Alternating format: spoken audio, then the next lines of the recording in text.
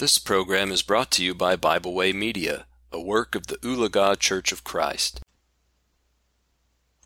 There's some pretty amazing things to reflect on in the life of our Master, our Savior, aren't there? I mean, if you just take some time and you kind of walk through in your mind the scenes of the life that Jesus led on this earth, there's some pretty heartwarming things to focus on, Like for some people, they'll focus on the baby in the manger.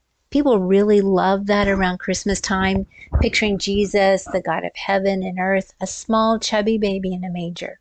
Luke chapter 2, verse 16. And some people, they really love that image and it defines who Jesus is for them. That baby is the foundation of their perception of Jesus. Or there's the great image of Jesus healing the sick. The miracles. Matthew chapter 9, it has a long list of them. I love reading that chapter. There's the woman with an issue of blood, verses 20 through 22. There's the man's daughter who died, and Jesus raised her from the dead, verses 23 through 25. There's the blind man, that Jesus healed his eyes and he was able to see, verses 27 through 29. And verse 35 tells us that wasn't all. Verse 35 says that Jesus went through all the cities and all the villages, teaching and proclaiming the gospel of the kingdom and healing every kind of disease and every kind of sickness. That is a pretty awesome image. It's an amazing picture of our Savior. But maybe for some, we think of Christ when we think about the time when Jesus, he was talking to children.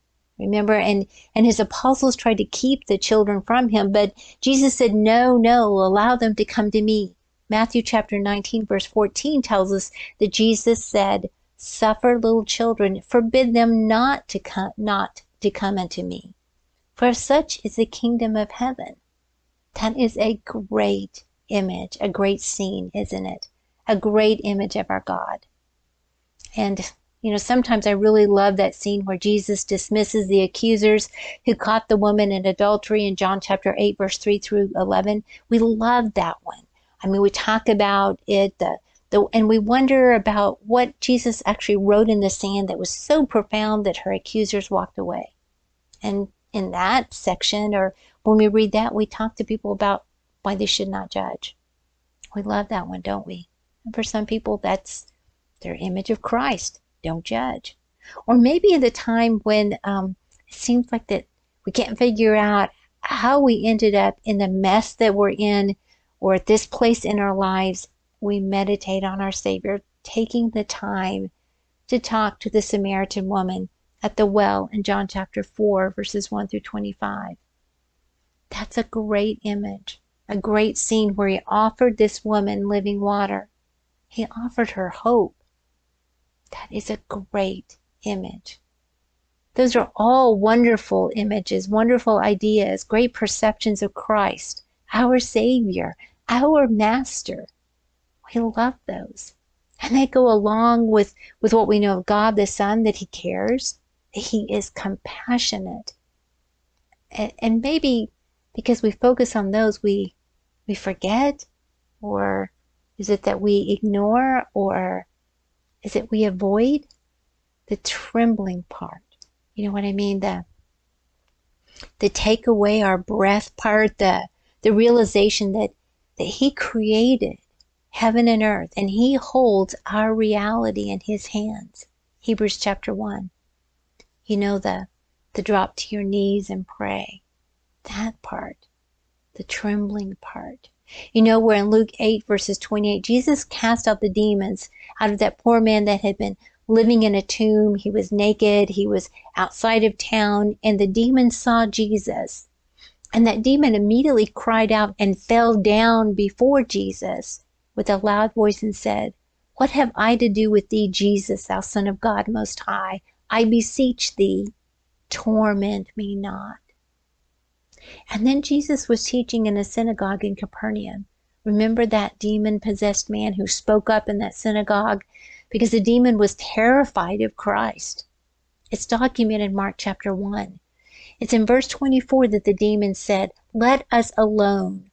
What have we to do with you, Jesus of Nazareth? Did you come to destroy us?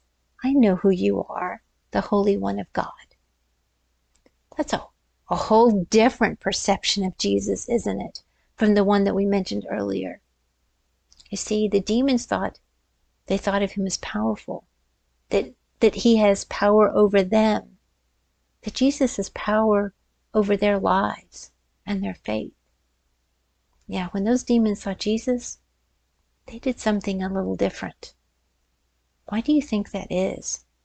Why do you think they trembled? James chapter 2 verse 19 says, it's because they believed in him. Can it be just that simple? They believed in all of who he is. And sometimes I wonder if that's my problem, if that's our problem. You know, if our perception is a little skewed. Jesus is all of those things. He is compassionate. He, of course, is caring. He is kind. But we need to be reminded, remind me to, tremble. Because I honestly lose my focus, I think. My image is sometimes skewed, and I forget that the compassion of our God, our Savior, he upholds all of this. Our God and Master, who healed hurting hearts in all ways, with miracles and with hope. Sometimes we forget that the demons know, and they believe that he is Master and he is Lord, the Judge of the living and the dead. 2 Timothy chapter 4 verse 1. And maybe that should make me think. Maybe that should also make me believe. And it is for this that I bow my knees and I tremble today. We hope you enjoyed this program. We encourage you to subscribe to our podcast on Pandora, Spotify, or Podbean. Thanks for listening.